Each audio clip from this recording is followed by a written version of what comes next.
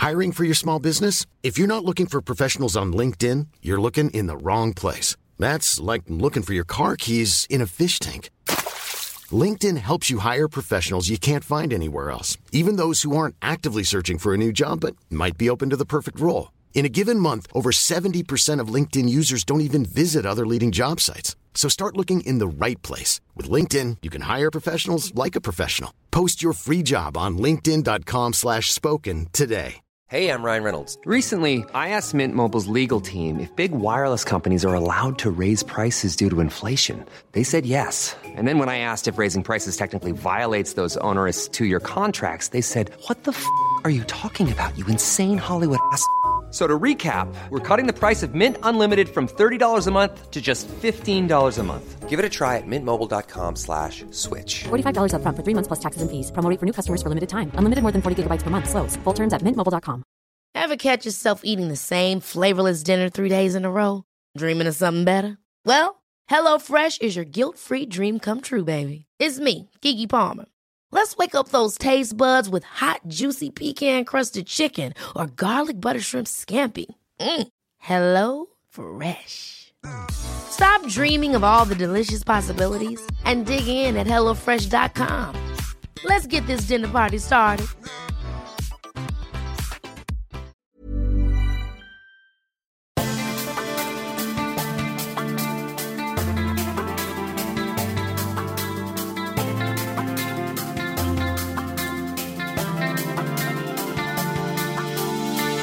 Welcome to the Storytelling Lab, where we break down how to get to the heart of your story and the hearts of your audience to leave the greatest impact possible. And now here's your host, a filmmaker and competitive storyteller, Rain Bennett. What's up, my beautiful people? Welcome to another episode of the Storytelling Lab, where we break down the art and science of storytelling. This podcast is brought to you by 6 Second Stories. I'm your host, Rain Bennett, and today we're going to talk about the visual aspect of storytelling, okay? We're going to start from square one, the basics, the fundamentals of all things video. Most of the stuff that I do is nonfiction, is documentary style filmmaking. That's my background. That's what I do when I work with brands and organizations. And I think that is, we're in a golden era right now of documentaries, but I think that kind of storytelling is very popular right now when it comes to branding and marketing. I think that's what people latch on to.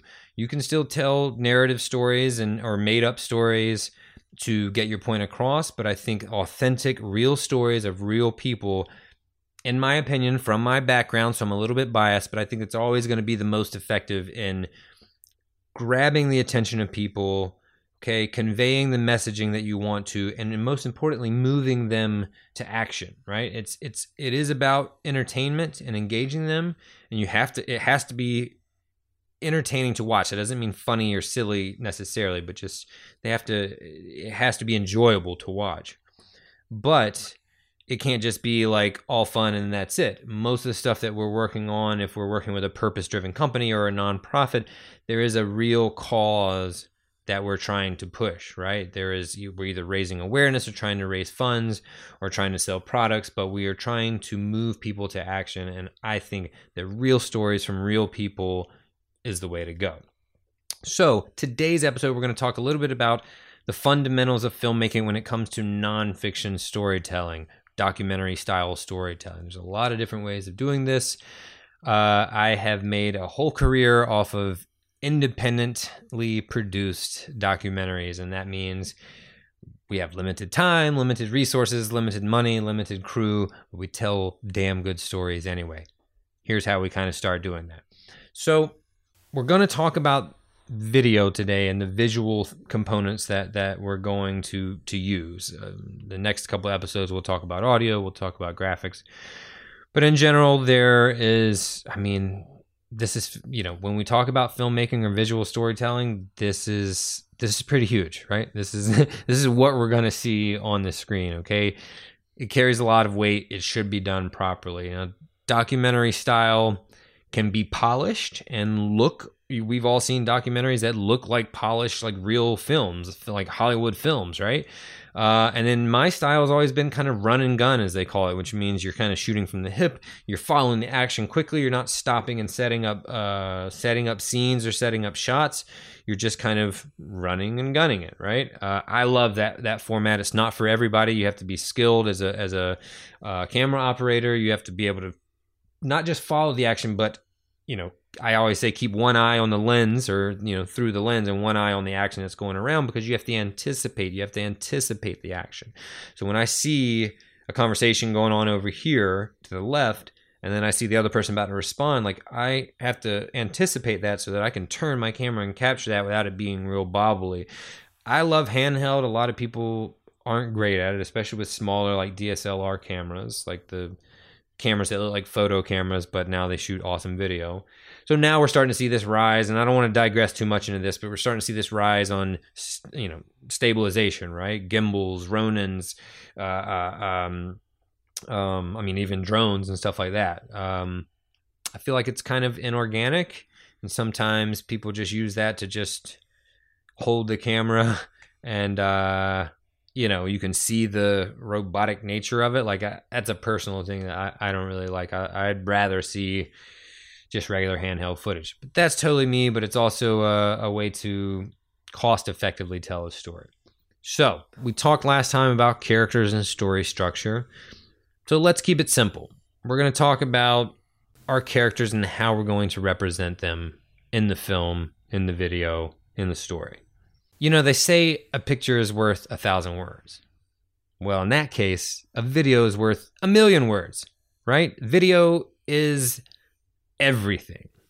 Video is the fundamentals of visual storytelling. This is where it starts and stops. If you don't have an engaging image to lock your audience in, I think you're going to have trouble, my friends. So today we're going to talk about how to lock them in with beautiful, rich visual images and how to do it simple so you don't break the bank. So a lot of us are familiar with documentary style and kind of the talking head interview, right? Sometimes it gets really boring, and so we need more than that. But we're all familiar with what that looks like, and that's going to be what's considered A-roll. It's not a super popular term. B-roll, I think, is more popular. We'll get there in a second.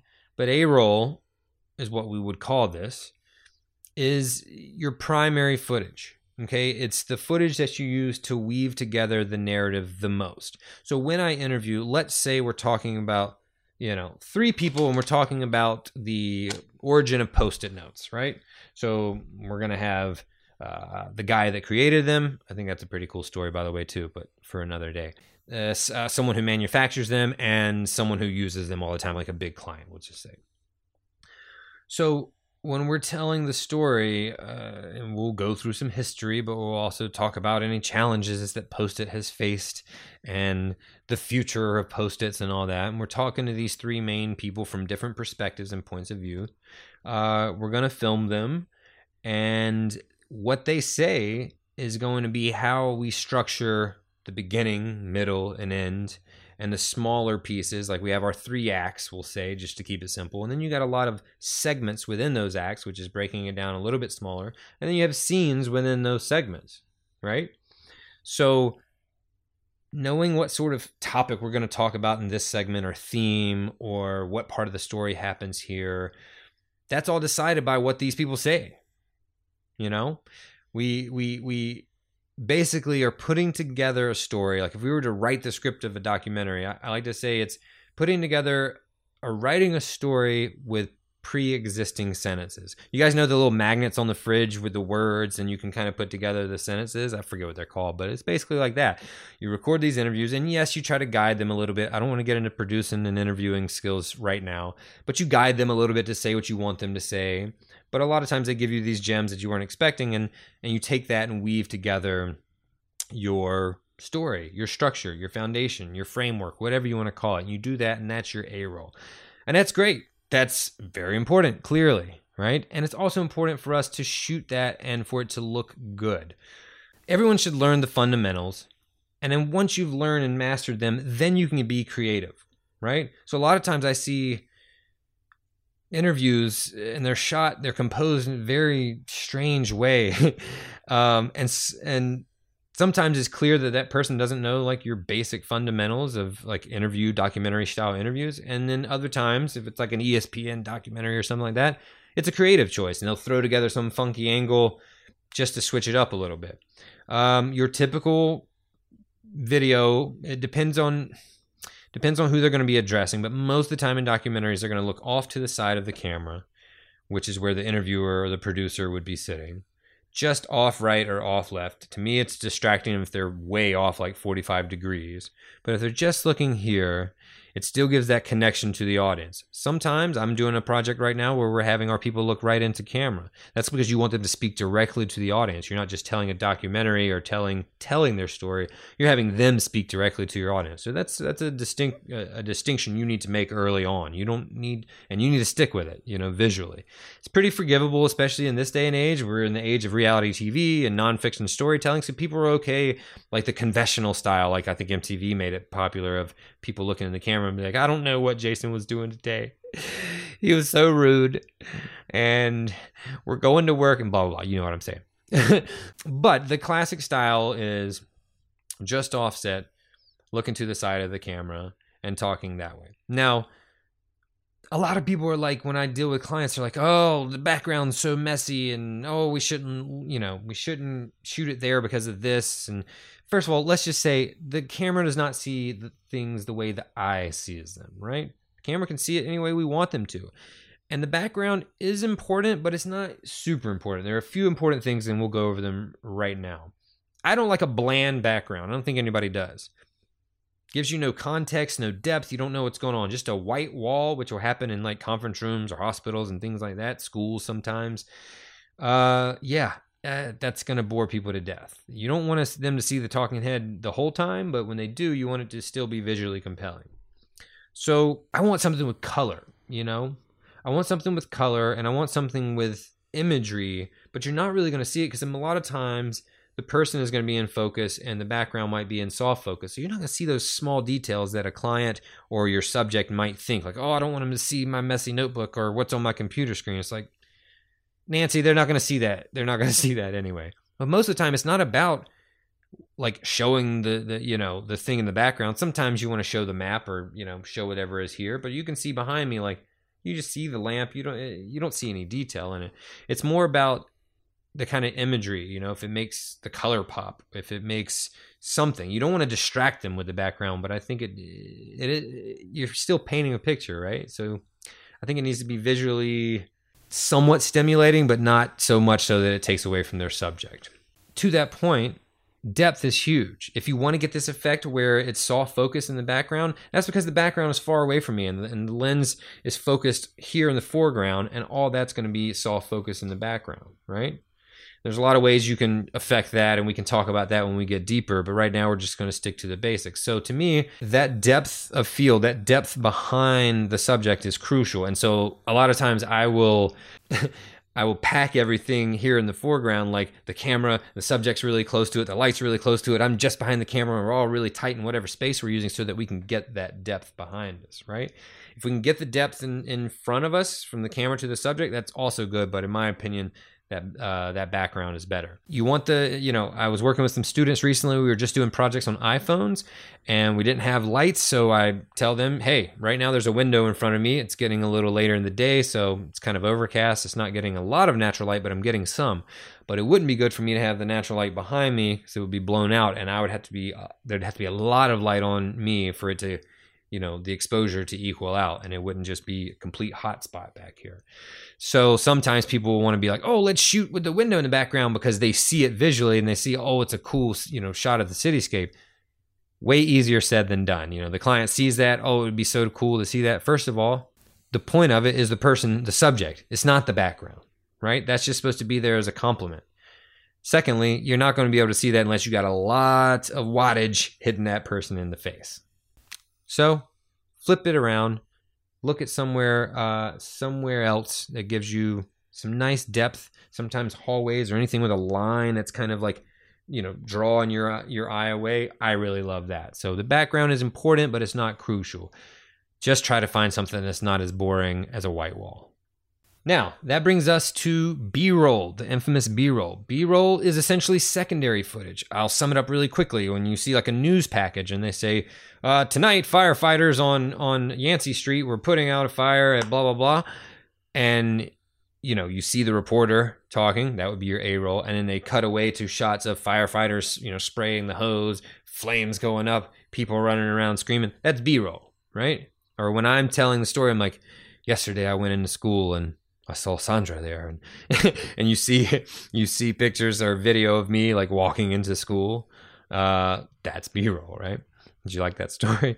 So B-roll is there for a multitude of reasons. Okay, first, visually, which is what we're talking about today, it's there to break up that monotony. Right? It's to break up the monotony of that talking head, because I'm telling you, nothing will bore your audience quicker than just to see someone talking, especially if they're boring themselves. I do a lot of stuff in the health field and deal with doctors sometimes. Man, that's a whole nother topic. But when you get someone that's really jargony or really scientific, you can lose people. So you got to show them, not tell them, right? Remember that? Talked about that a few episodes back. Every episode we'll probably be talking about that. That's rule number 1.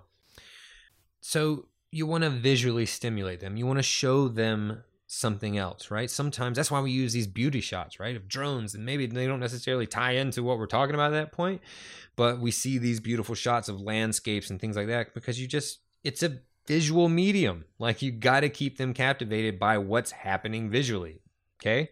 We can never alienate that, right? Just someone telling a story. You see that every now and then. You see commercials where it's just like a one person talking to camera. And sometimes that can be effective if the story is strong, right? But when we're telling a textured, layered, story, when we're making a film like that, B-roll can really save you. Now, one of the practical, functional reasons that we use B-roll is because of something called a jump cut. Okay, you've seen some of them if you're watching the video of this podcast, but a jump cut is when we cut from, you see there's an obvious edit. Like if I was talking here and then it cuts like that, and my head's turned to the side and you see that there was an edit there, that's called a jump cut. And traditionally, historically, we didn't like those because it looked amateurish, unless you're using it for a purpose. If you're showing a passage of time or it's supposed to be kind of visually jarring, you'll see some directors use that in films. They purposefully do jump cuts for a reason. Again, going back to mastering the basics first, and then you can be creative and break the rules a little bit.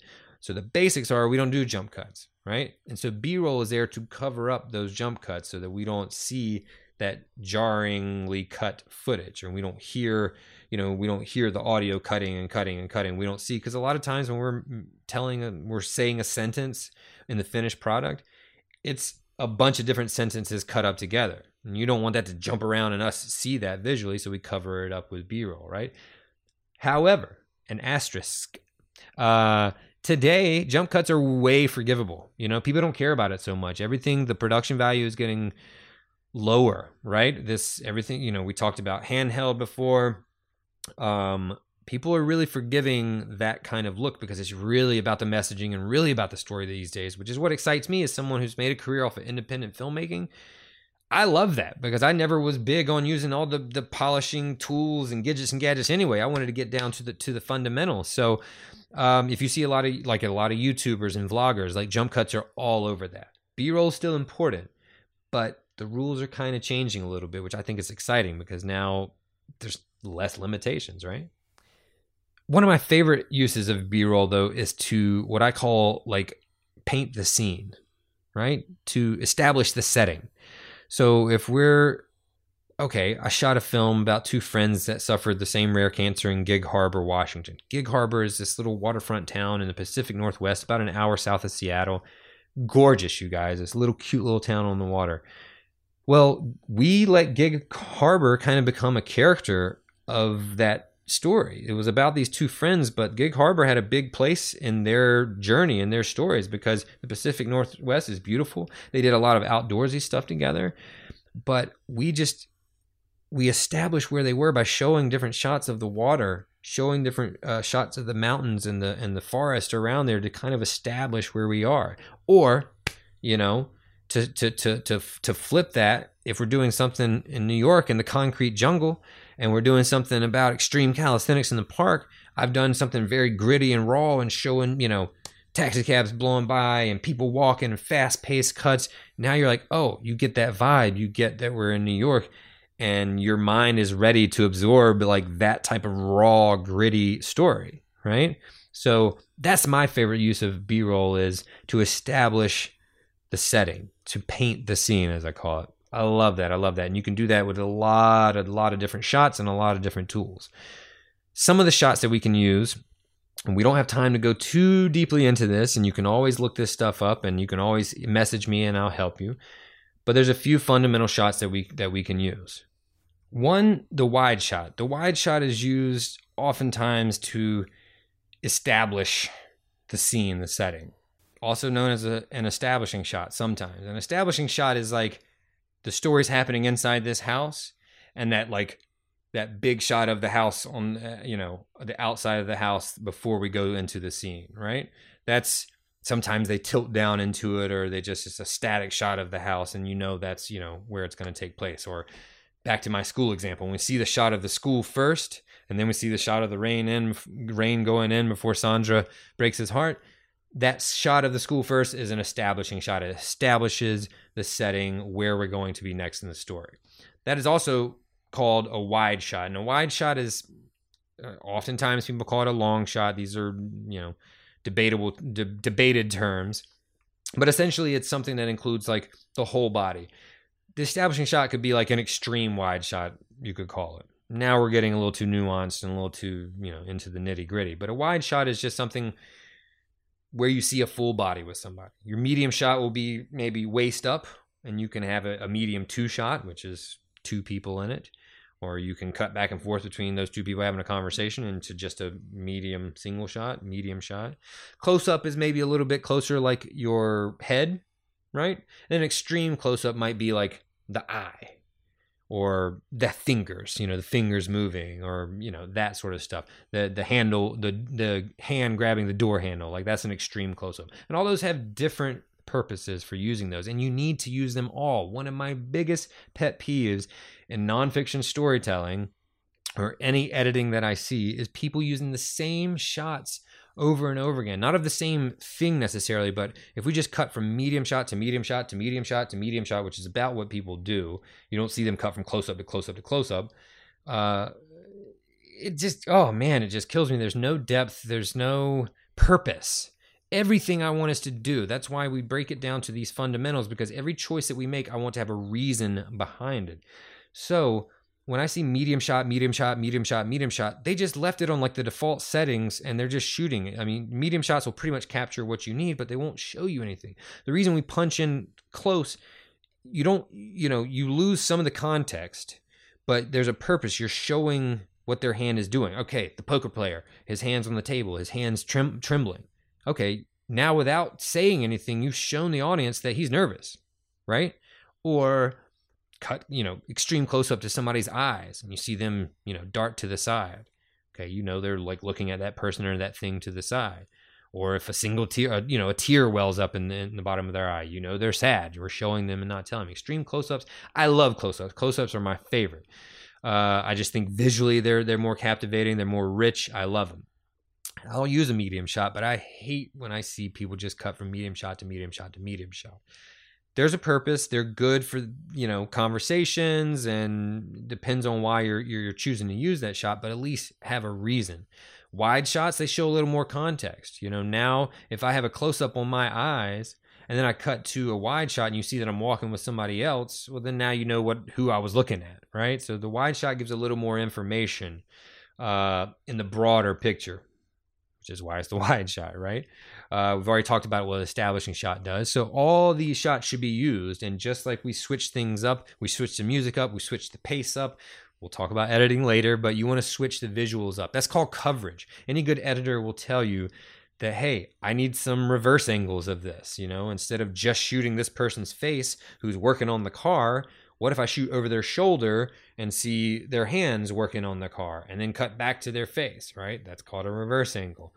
Or, hey, I need something to cut with. I can't just go from medium shot to medium shot because that's a jump cut and it looks like crap. But I can go from medium shot to close up to their hands, to a wide shot, to back to medium. Variety, people. Variety keeps them going. If you're on a roller coaster and it's just driving pretty fast on a straight line, that's no fun. Twists and turns, people. That's what we need. Okay? There's a lot of other B-roll that we can shoot as well when we're out in the field. Drones, we've already talked about briefly. They're super popular now, and if you know how to use them right, they can add a whole new layer to your stories and production value. Makes it look like, you're doing something big. A couple drone shots. Oh, you got a budget. I love drone shots. I can't help it. And I love the water, and a lot of my projects seem to find drone shots of the water in them somehow, if I can make it organically fit, or at least feel organically. Drone shots are great. Anything with stability, GoPros. I got my GoPro around here somewhere. You see it in the thumbnail. GoPros are great because you can get new angles. Angles are all about variety, right? You can hang it up on top of something, inside the car, on the windshield of the car, down in this corner where you can't get your body and the body of a camera. GoPros are great. Time lapse. I see time lapses being used a lot, which is essentially a string of still shots that is used to show the passage of time. If you don't know that term, it's the shot when you see like the sunset go really quickly. Also used often as an establishing shot, right? If you show that it's now nighttime and you show a quick time lapse of the sun setting, well, you've kind of established that now we're at nighttime and we're going to go watch the cast members of Jersey Shore get in a fight in Seaside Heights. Anyway, you get it.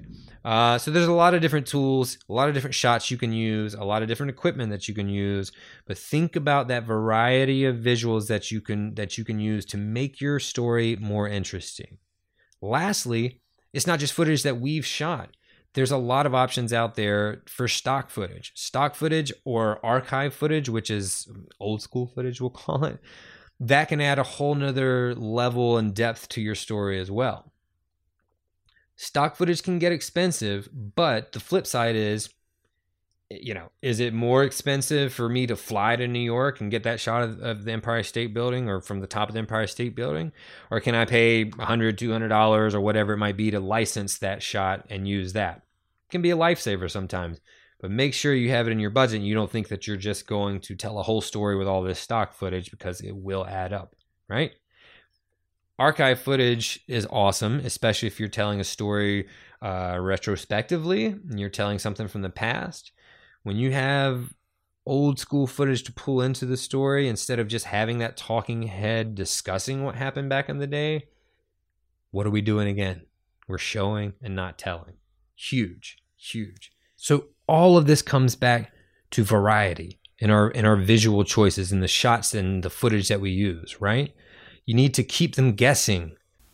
Take them on that journey, take them on that roller coaster ride, and keep them engaged, keep them hooked in with beautiful images, rich images, and variety, right? So they stay with you that whole time. Having that variety in your imagery is going to make your stories so much better. My name is Rain Bennett. Thanks for listening, and join us next time on the Storytelling Lab.